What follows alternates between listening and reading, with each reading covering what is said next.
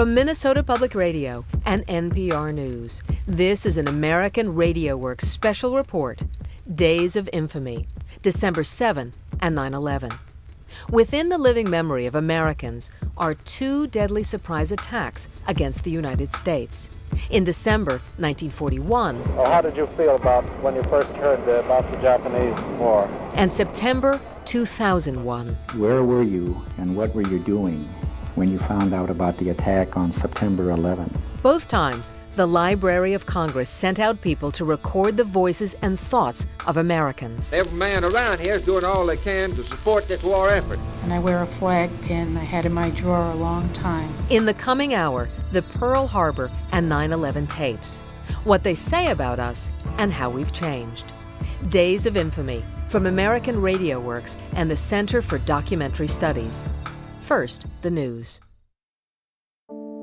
This is a special report from American Radio Works and the Center for Documentary Studies at Duke University. Days of Infamy, December 7 and 9/11. I'm Deborah Amos. On September 11th, 2001, terror came home to Americans like never before. Today, our fellow citizens, our way of life, our very freedom came under attack in a series of deliberate and deadly terrorist acts. 4 hijacked American planes crashed into New York City, Washington, D.C., and Pennsylvania. An estimated 3,056 people died in the attacks, leaving Americans wondering if life could ever be the same. For some, 9/11 was reminiscent of another breach of U.S. territory, this one 60 years earlier. Yesterday, December 7th, 1941, a date which will live in infamy. The United States of America was suddenly and deliberately attacked. President Franklin Roosevelt spoke to Congress and the nation the day after Japan's surprise attack that killed 2,400 Americans at the naval base at Pearl Harbor on the Hawaiian island of Oahu. That same day, Alan Lomax of the Library of Congress Archive of American Folksong sent a telegram to a handful of colleagues scattered across the country, people accustomed to hauling around 100-pound Presto disc recording machines to capture traditional folk or blues music up close. One of them, Lomax's father John, was recording folk songs in Texas when he got the call. His first interview was with Lena Jameson in Dallas. Mrs. Jameson, I've just got a telegram from the Library of Congress in Washington, and they want the ideas of a few average men and women recorded on their reactions when they heard of the Japanese aggression. Now, these records will be used in a historical record being accumulated in the Library of Congress and possibly for radio broadcasts. The Pearl Harbor tapes are now housed at the American Folklife Center at the Library of Congress. The center's archive contains over 4,000 different collections, everything from the stories of ex-slaves to quilts from around the country to the songs of striking workers. The Pearl Harbor collection contains 12 hours of interviews recorded all over the country between December 8, 1941 and the following February. Most of these tapes have never been broadcast before. It was this collection that sparked an idea on September 12, 2001. That day, American Folklife Center employees came together for an impromptu meeting, recalls staff member Ann Hoog. We're all sitting around talking about what happened and talking about our experiences.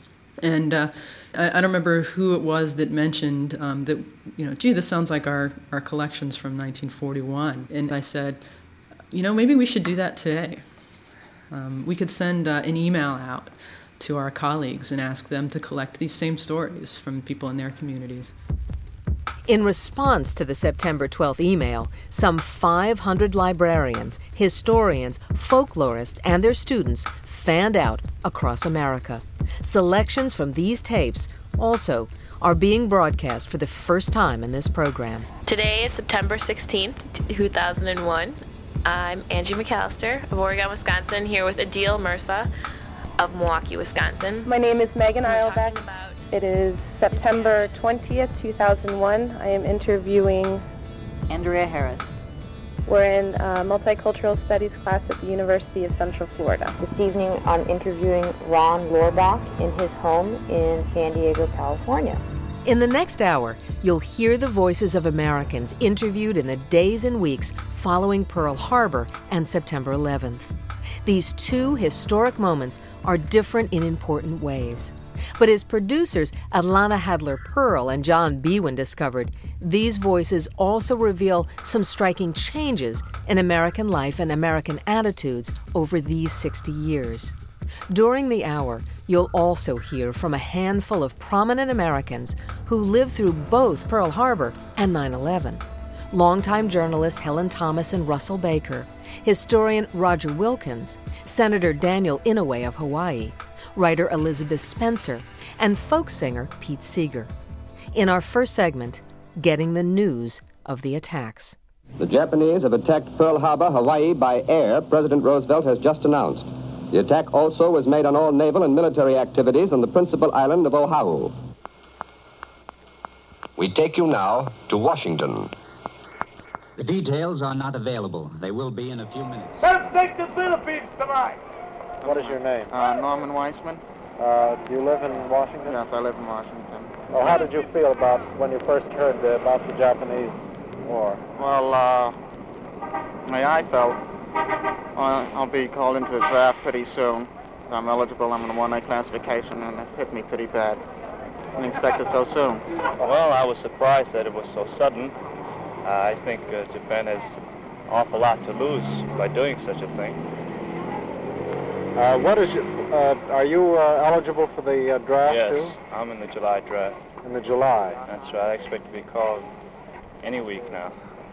Are you the lady friend, or could we interview you? She's my friend, though. Your friend. What is your name? Could we have you? Dorothy Cotner. How did you feel when you first heard the news of the Japanese attack? Well, it really surprised me. And what do you think's the job now to the United States? Well, I haven't heard much.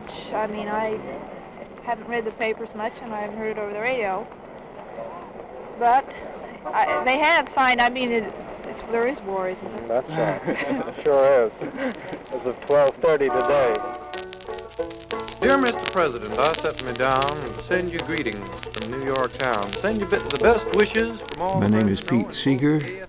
I've made a living for 60 years or more, singing old songs and new songs. It was Sunday here, and Woody Guthrie, he and I and Lee Hayes, we were having a hootenanny, and in the middle of it, somebody burst in saying, "Hey, the Japs have bombed Pearl Harbor." I didn't even know where Pearl Harbor was. He said, "Don't you know it's the big Navy base in Hawaii?" Aha. We were at war, finally. We could see it coming, but now there was no turning back. Finally, the pressure of the American nation was going to be put into fighting Hitlerism. Dear Mr. President, you're Commander-in-Chief of our armed forces, the ships, the planes, the tanks, the horses, and I guess you know best just where I can fight. I want to be just situated right to do the most damage. This is Paul L. Houston, President of the Yellow Cab Company of Pittsburgh. Everyone I talk to seems to feel that the old world we lived in before December 7th, 1941, has passed out of existence, and we are in a whole new universe. My name is Helen Thomas, and I'm a columnist for Hearst newspapers. I worked for UPI for more than 50 years.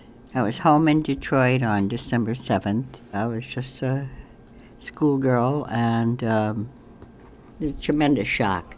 At the same time, it was not on the mainland here and so forth. It still had a sense of being remote, but not really remote, because every family felt it at that time. The draft had been going on since 1940, and there was the big debate going on in the country. The country was really split. in terms of those who thought we ought to intervene in the war in Europe against Hitler, and those who thought we ought to stay out, still feeling the burn of World War I, which was the war to end all wars. I am Dr. James J. Terrell of Dallas, Texas. After I realized that the news was true, then the next realization was that I personally was at war. Not the country was at war, but that I was at war. That everything that I had and all that I could do should be devoted to the cause of winning the war. History in every century records an act that lives forevermore. We'll recall, as into line we fall, the thing that happened on Hawaii shore. Let's remember Pearl Harbor as we go to meet the foe. My name is Russell Baker. I've been a journalist for about 50 years. I wrote a column for the Times for 35 to 40 years. Somebody yelled at me that they've attacked Pearl Harbor or something. It didn't mean much to me at that moment. I had a streetcar ride all the way from West Baltimore Street in Gilmore, and there was no discussion of it on the streetcar. Now, of course, everybody would have known it instantly. They'd be on cell phones, radios would be talking, Walkmans. But until I got to Irvington and got off the streetcar, I didn't know it had happened. And I learned from word of mouth, somebody shouting at me in the street. Nobody told you what it meant. You know, there were no anchors. ABC's Peter Jennings is at the anchor desk uptown here in New York and is now in position. Peter, I suspect you are looking at exactly the same pictures. It's another world as far as communications go. Nothing happens these days until the anchors arrive on the scene. We are, Charlie. We've been watching it from the beginning. We'll be watching this for much of the day. There is chaos in New York at the moment. There have been not one but two incidents, as Charlie and Diane have so ably reported so far. The second one coming at 9:03. When you see the anchors appear in the studio and they take off their jackets, you know, oh boy, something real has happened. Question number 1. Where were you and what were you doing when you found out about the attack on September 11th? I was actually on my way. I was on the Beltway, on my way to work. I was at football practice, and the vice principal came out onto the football field. And I live 5 blocks north of the World Trade Center, and I heard the first plane go by my apartment. 1941. There's a couple places where people say, yeah, I was listening to the radio. That's basically it. But the September 11th personal experience stories, much more detail.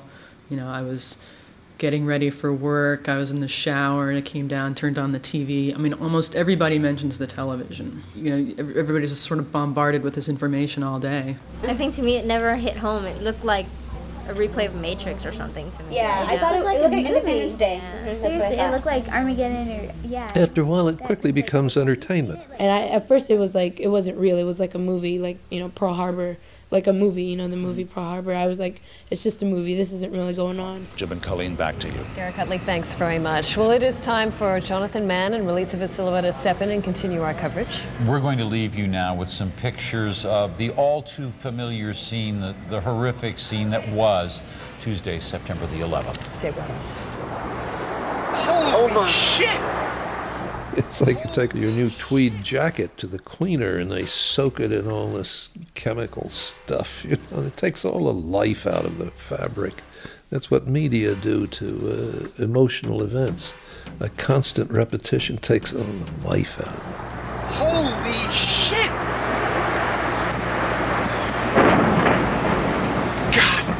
A great emotion such as was experienced by the country in last September and lasted into the campaign in Afghanistan.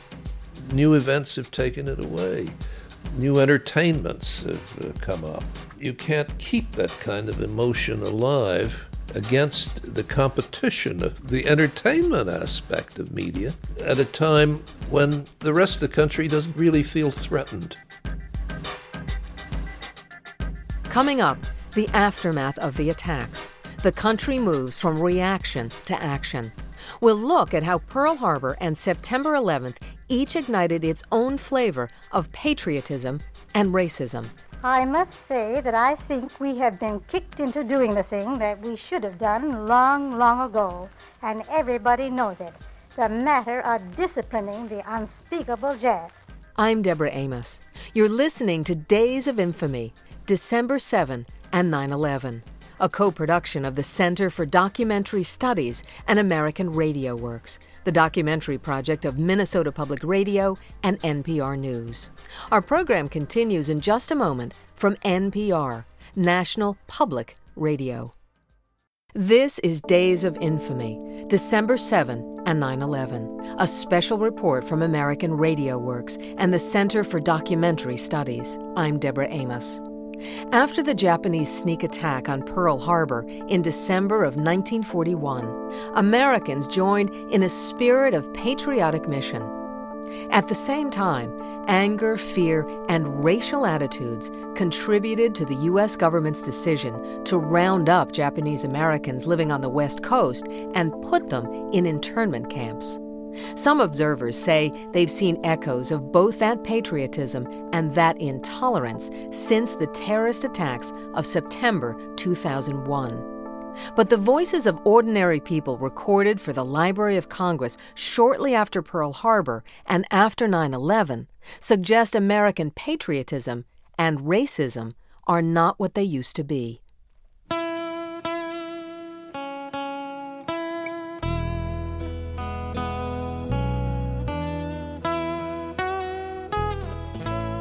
This tape is being made for the Library of Congress's 911 project. My name is Dick Stahl. I live in Davenport, Iowa, and today's date is Sunday, October 21st, 2001. I would like to read a poem. The title of my poem is After September 11th, 2001. My American heart's crowded these days. The red, white, and blue candles that host the flames of hope, the songs about old glory that wave with thunderous snaps of patriotism.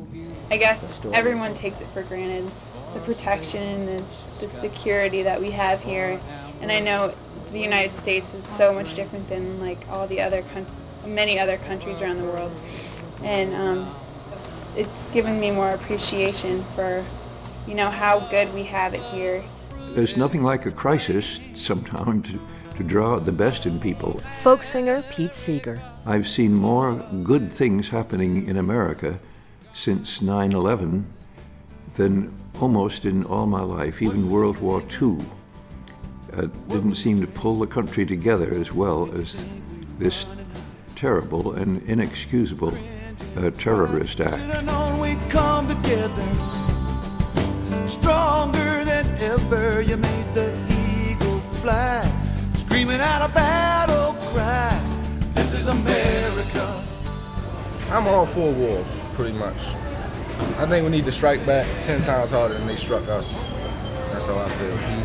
And if we're gonna be the bullies on the block, why not act like the bullies on the block? I mean, just do what we gotta do, like President Bush said. That's my whole feelings. I'm Roger Wilkins, and I teach history at George Mason University. I was a presidential appointee in the administration of Lyndon B. Johnson and an assistant attorney general in the Department of Justice. I don't really think that patriotism at this time should be measured in how bellicose we can be, in how colorfully we can describe the people that we are opposed to. One of the great aspects of our nation is that we can speak freely about public affairs, that is one of the great duties of a citizen. That kind of show of patriotism is what is required here. It's much more subtle, it's much more nuanced than the just, they hit us and now let's mobilize and go hit them kind of patriotism that was called for in 1941 and 42. I really feel privileged to live in the U.S. because we're so well off, but I'm not necessarily proud to be an American. I've traveled enough overseas to know that it's not exactly the best, the thing to be super proud of. We sleep so easily, burn the oil like it's free, watch the war on TV with God on our side.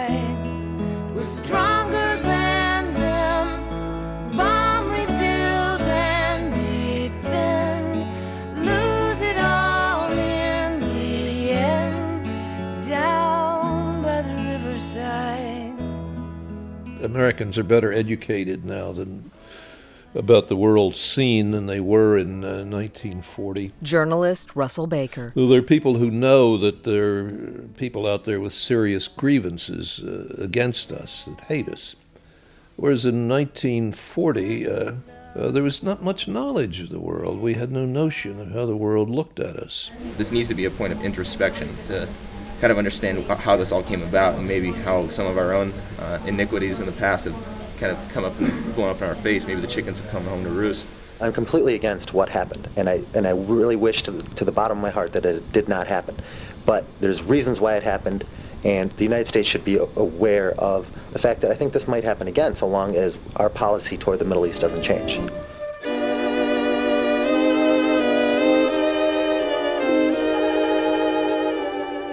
Well, we're just discussing how people feel about the war now that the emergency is declared, what people are saying, how you yourself feel about it. I think it's a wonderful thing because I'm behind Mr. Roosevelt 100%. In late 1941, the world was at war, and the events of December 7th propelled us into that war. And people were able to accept President Roosevelt when he said, well, I was Dr. Fix the Economy, but now we've got to change and be Dr. Win the War. Nobody disagreed with that because the effort was so massive. The threat was so great and so real. My name is Frank Tatry, and I do clerical work. I listened to President Roosevelt's speech, and I am behind him 100%. Mr. Russell, you have a son in the Navy. What is your attitude toward the war? My attitude towards the war is 100%. See? I mean, it was transforming. It was my country may she always be right, but my country right or wrong. Journalist Helen Thomas. The country was divided beforehand. I mean, people like Vandenberg from Michigan, a senator who was an isolationist and absolutely turned into an internationalist, and so many who really changed their political views. It was, in that sense, cataclysmic. Oh, the Martins and the Coys have quit their feuding. They don't live in West Virginia anymore. You won't never find them in, 'cause they're headed for Berlin, and they're fighting in a different kind of war. Lindbergh had been against going to war. Important people, great voices in the Senate. The Senate had resisted any armament for years. They were just not going to have it.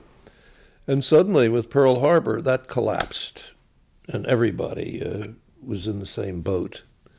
That was an extraordinary thing politically. Still, looking back on it, you know, you're never going to see that kind of unity again, I think, on a political issue as great as that.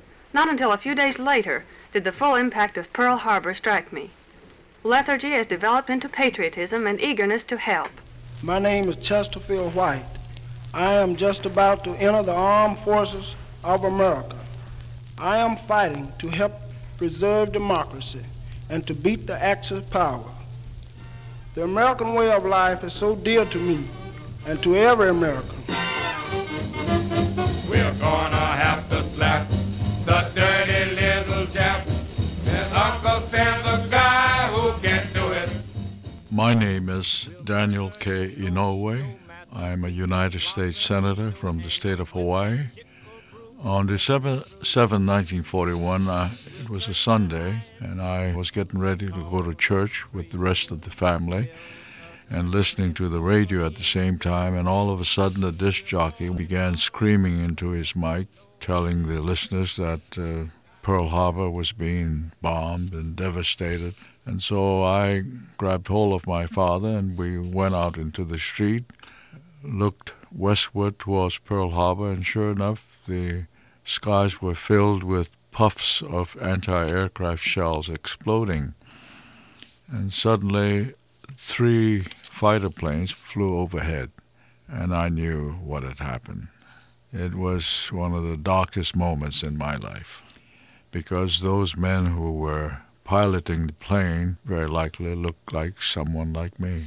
That leads me to the next question. Do you hate the Japs? No, I don't hate anyone. Do you hate the Japanese, dislike the Japanese people? I don't dislike the people. I dislike the way they do things so often. You think that's a racial characteristic? Yes. It was a race war against Japan. The Japanese were so alien to us. Outside of California, most people, Americans, had never seen a Japanese. They were creatures from that other planet, far away. And I don't think that we kids in Harlem were much different. I don't think that we somehow, because we were not white, we felt any affinity for the Japanese. On the contrary, I think we thought they were fiends just the way people thought they were fiends. Because we might have been black, but we sure as heck were Americans, and we were involved with American culture. An unmarried secretary presents her opinion. I must say that I think we have been kicked into doing the thing that we should have done long, long ago, and everybody knows it.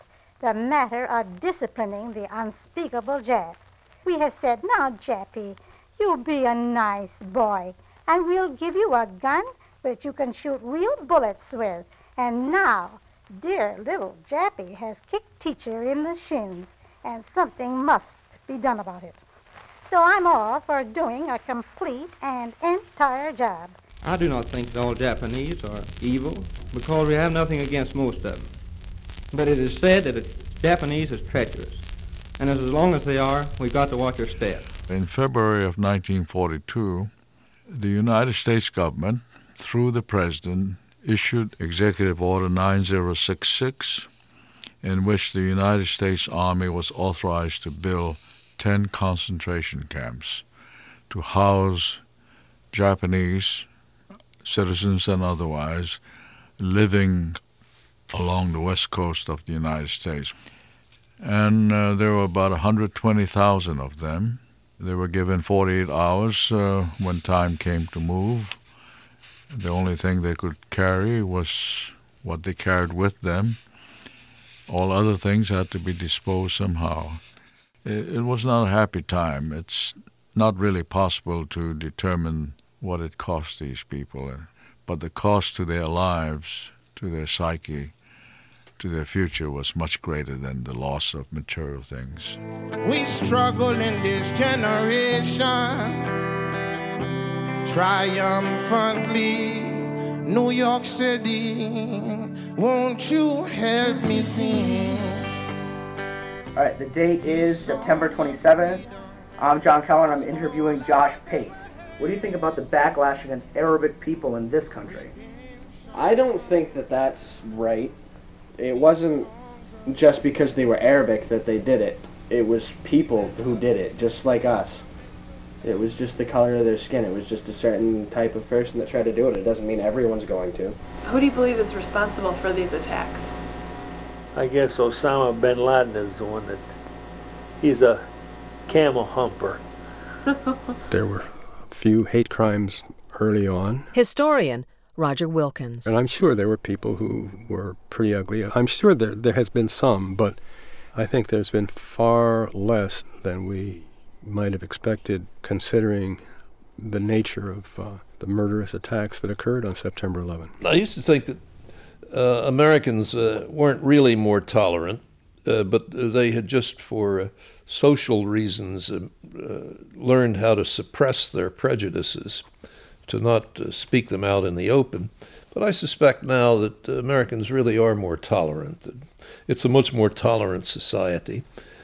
And I think you see that with the attitude toward the Islamic people now in the United States. Yeah, I think we are better. I mean, after all, we went through the civil rights movement, we went through a women's movement, a gay and lesbian movement, we went through a deeper awareness of the needs and the oppression of Native Americans and Hispanic Americans. So all of that has made us a more mature people than we were back in 1941. I'm Anita Chavla. I'm originally from, my family's from India, and I was born and raised in Atlanta, Georgia, and now I live in Tacoma Park, Maryland. And I've become much more self-conscious and aware of being a minority.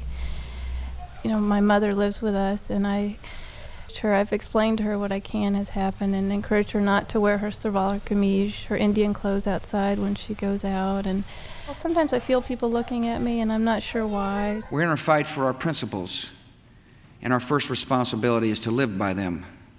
No one should be singled out for unfair treatment or unkind words because of their ethnic background or religious faith. In the case of 9/11, within a week after that, the President of the United States issued a statement assuring the people that this was a war against terrorists and not against any group of people. Senator Daniel Inouye. And he specifically said it is not against the Muslims. Now, that's a vast difference from the issuance of an executive order that authorized the Army to build 10 concentration camps.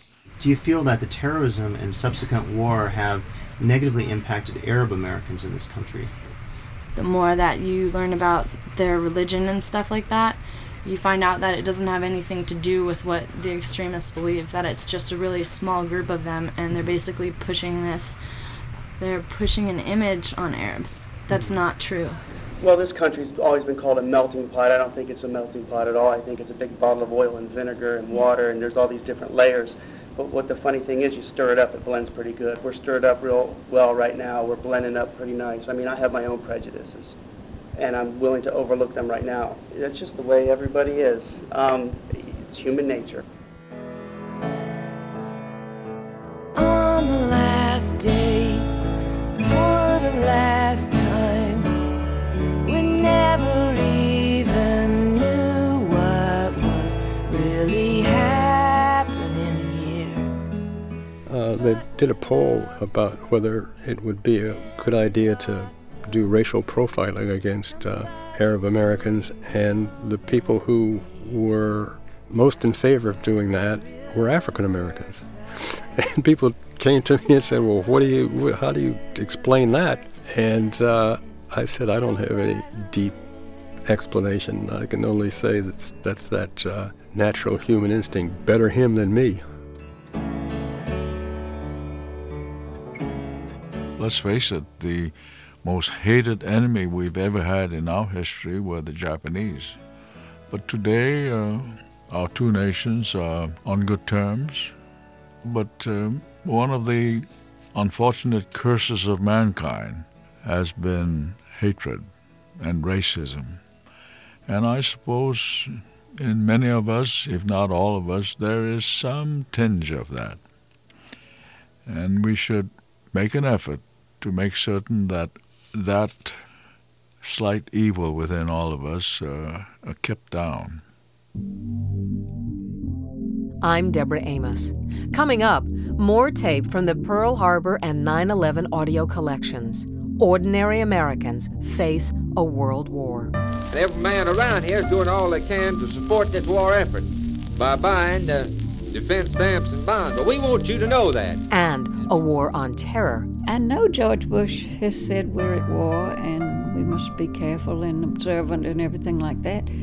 But, you know, there's really nothing to do. Days of Infamy is part of Public Radio's special coverage, Understanding America After 9/11, supported by the Corporation for Public Broadcasting. Major funding for American Radio Works is also provided by the Corporation for Public Broadcasting. Additional funding for this report is provided by the Michael and Laura Brader Arahe Foundation. This program is a co-production of the Center for Documentary Studies at Duke University and American Radio Works. There's much more about Pearl Harbor and September 11th on our website, AmericanRadioWorks.org. You'll find slideshows, audio clips, links, and more information about the Library of Congress audio collections. You can also find an archive of American Radio Works documentaries and learn how to order a cassette copy of this program. That's AmericanRadioWorks.org. You're listening to Days of Infamy, December 7 and 9/11, a special report from American Radio Works, the documentary project of Minnesota Public Radio and NPR News. Our program continues in just a moment from NPR, National Public Radio.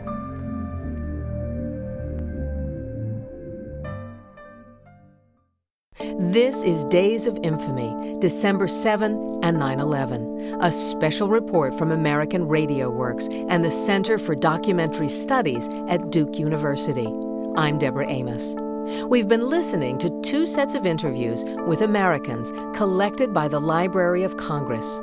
One set of interviews was recorded right after Pearl Harbor at the end of 1941. A group of folklorists across the country used the heavy recorders of the day to print the voices of Americans on discs of aluminum and glass. In the fall of 2001, folklorists and students went out with amateur recorders or set up tape machines in public libraries and asked people to record their thoughts about 9/11 on cassette tape. These audio collections reveal important differences between Pearl Harbor and 9/11 and deep changes in American society. In our final segment, 2 very different wars. President Franklin Roosevelt spoke to Congress and the nation on December 8, 1941, the day after the Japanese raid on Pearl Harbor. The people of the United States have already formed their opinions and well understand the implications to the very life and safety of our nation. Americans knew that the war already raging in Asia and Europe was now a world war, and they were in it. After the September 11th terrorist attacks, the United States declared a war on terror. Americans wondered how this war would alter their lives. More now from those 2 audio collections, interviews with Americans after Pearl Harbor and in the fall of 2001. This is Buffalo, New York speaking, telling what we think of the Japanese aggression. These interviews are recorded for the Library of Congress in Washington, D.C., through the facilities of WBEN, the Buffalo Evening News Station. This is Tim Sullivan, age 35. And you feel, Mr. Sullivan, that it'll be a long war? Yes, I do. How does your family feel about it? Your wife? Your home? Well, I suppose the same as every other family that has children in it. They're all fearful of what may happen to the children if we should lose this war. And you recognize that as a distinct possibility? That's right. We're all out to protect our home and our loved ones. This is the Army, Mr. Jones. No private rooms or telephone. Well, Miss Whitaker, what do you think about the Japanese attack on Hawaii Sunday? Well, it's nothing more than what to be expected. And in other words, it's inevitable. And I'm glad to say that I have one son in the Army and that he's patriotic enough, and I have that Christian spirit in me to give our son for the cause, and I'm glad I did it. When you say war, you immediately think of sacrifice. The former New York Times columnist, Russell Baker. Maybe that's just my World War II experience, but you may have to sacrifice your life. But if not your life, then there's going to be hardship. You're going to have to pay more taxes to support the thing. It's going to be hard to buy luxury goods. You couldn't buy tires in World War II because the Japanese had captured the rubber sources. Women couldn't buy silk stockings anymore. I am Nota Scholl, a secretary at Bloomington, Indiana. Of course, we are taking a little more from our monthly paychecks for cosmetics, hose, food, and so on. And we miss not being able to get the paper clips, bobby pins, and other commodities which we have taken for granted. But these inconveniences are unimportant when compared with the hurt which comes when we watch our friends board trains bound for we know not what destination. President Roosevelt said there would be no stormy weather if everybody would stick together about this war. It's about this war. Well, they're doing all they can. Every man around here is doing all they can to support this war effort by buying defense stamps and bonds. Well, we want you to know that. We have gathered paper, tin, and tinfoil. We cannot all win a congressional medal for bravery, but we, the students of Crane, Missouri, would like to earn our V for victory. The commandeering of the railroads. My father is a railroader, and I'm sure that he and any of his other workers wouldn't mind for the railroads to be commandeered. I think the government had better withdraw all of this money they're paying to farmers and ranchmen and put it into bombs, put it into dynamite, and so we can blow daylight through more Germans and Japs. We don't need any subsidies anymore. So it was a time of hardship and sacrifice, and people who were not enduring hardship and sacrifice or even complaining about it were looked down on. We were all being good soldiers. My name is James Kavanaugh. I'm 27 years old and presently employed as a clerk in a college in New York. I'm not too eager to go. I had planned to use the next few years to advance myself economically and academically, but that seems to be out of the question. However, I feel that I can't be too concerned with what happens to me as an individual. More important, I realize, are the things that our government and country stands for. And so, when it comes my turn, I'll go willingly. What do you think about war, Miss Curry, especially with Japan? Well, I think war is horrible with anybody, any time. Now, that's just exactly what I think about war. Would you be willing for your son to go across the ocean and fight? Why, might as well to be. If they want him, they'll take him anyway. So I might as well just be willing to it. Of course, there ain't nobody willing, but... No, I don't want anybody want to see it, of course. No. The time's got to come, it's got to come. Yeah. Attack on America. Good evening. On a day of remembrance and renewed resolve, this is the end of a long, difficult week, but just the beginning of a long, difficult war to come. My name is Joshua Ho. I live in Solon, Iowa. I am 14 years old.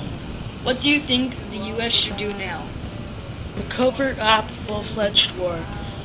Bombing first, and then tank and troop advancement into Afghanistan, and air backup and helicopter support.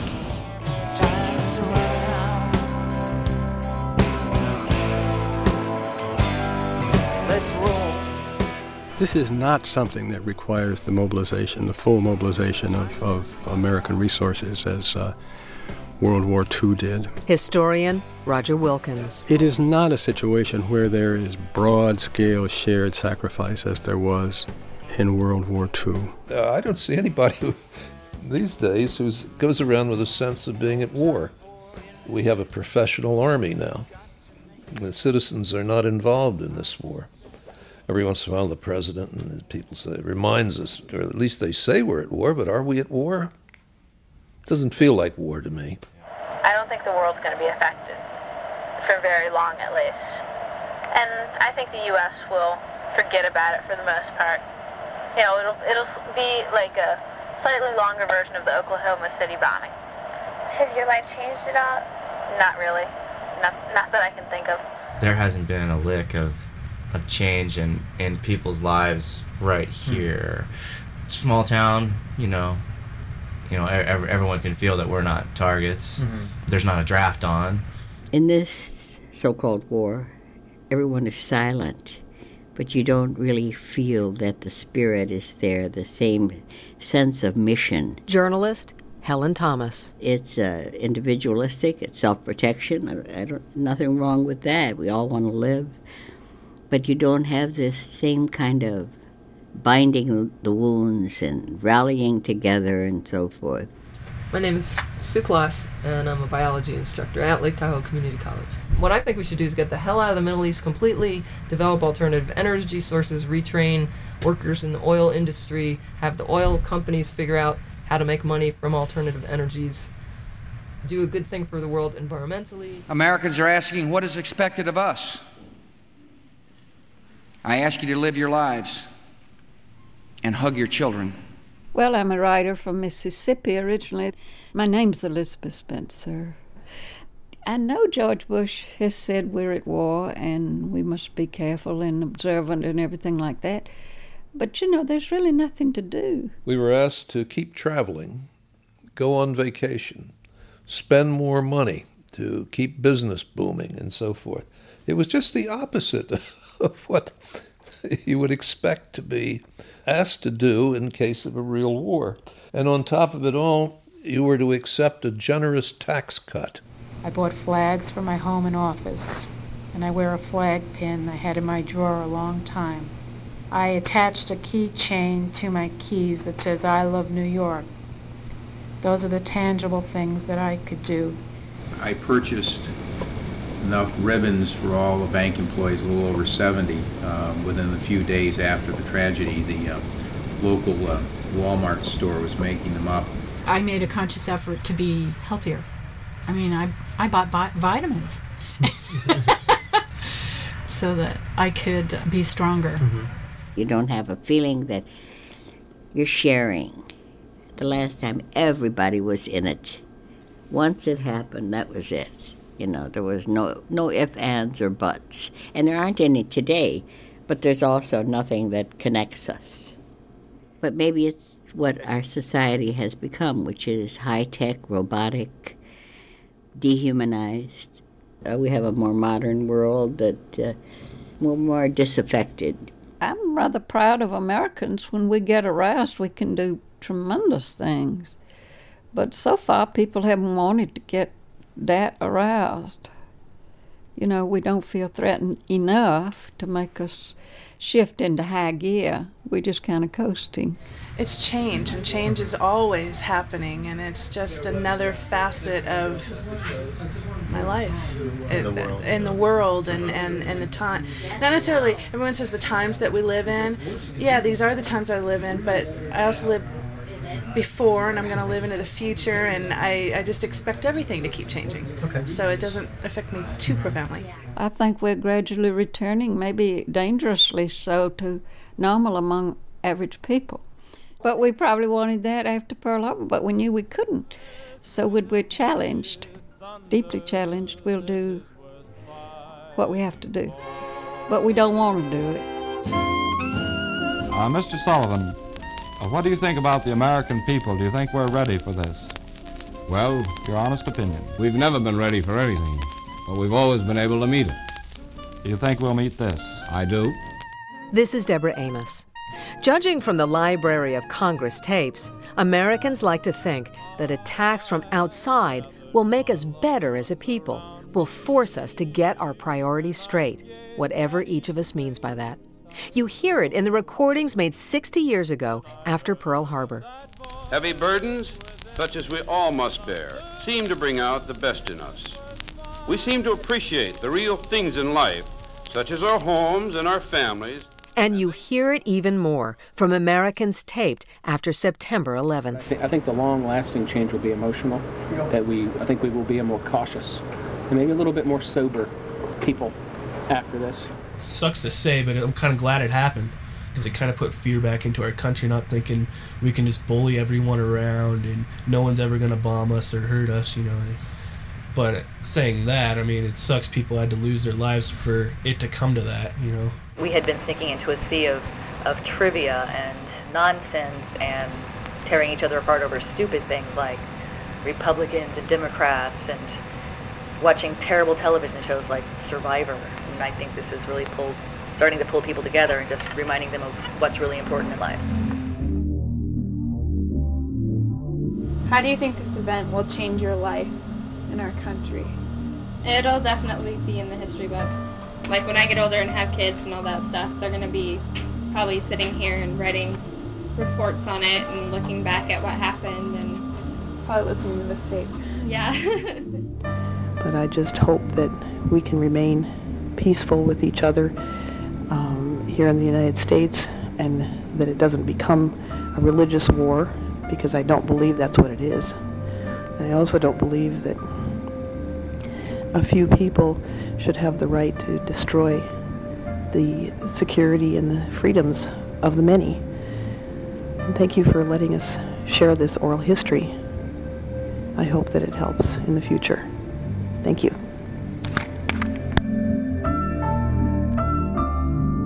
Days of Infamy, December 7 and 9/11, was produced by Ilana Hedler-Pearl of the Center for Documentary Studies and John Biewen of American Radio Works. The editor is Deborah George. Coordinating producer, Sasha S. Lanian. Mixing help from Craig Thorson and Tom Mudge. Project coordinator, Misha Quill. Special thanks to Ann Hoog of the American Folklife Center at the Library of Congress. The managing editor of American Radio Works is Stephen Smith. The executive producer is Bill Busenberg. I'm Deborah Amos. Days of Infamy is a co-production of the Center for Documentary Studies at Duke University and American Radio Works. It is part of Public Radio's special coverage, Understanding America After 9/11, supported by the Corporation for Public Broadcasting. Major funding for American Radio Works is also provided by the Corporation for Public Broadcasting. Additional funding for this report was provided by the Michael and Laura Brader Arahe Foundation on the web at b-a.org.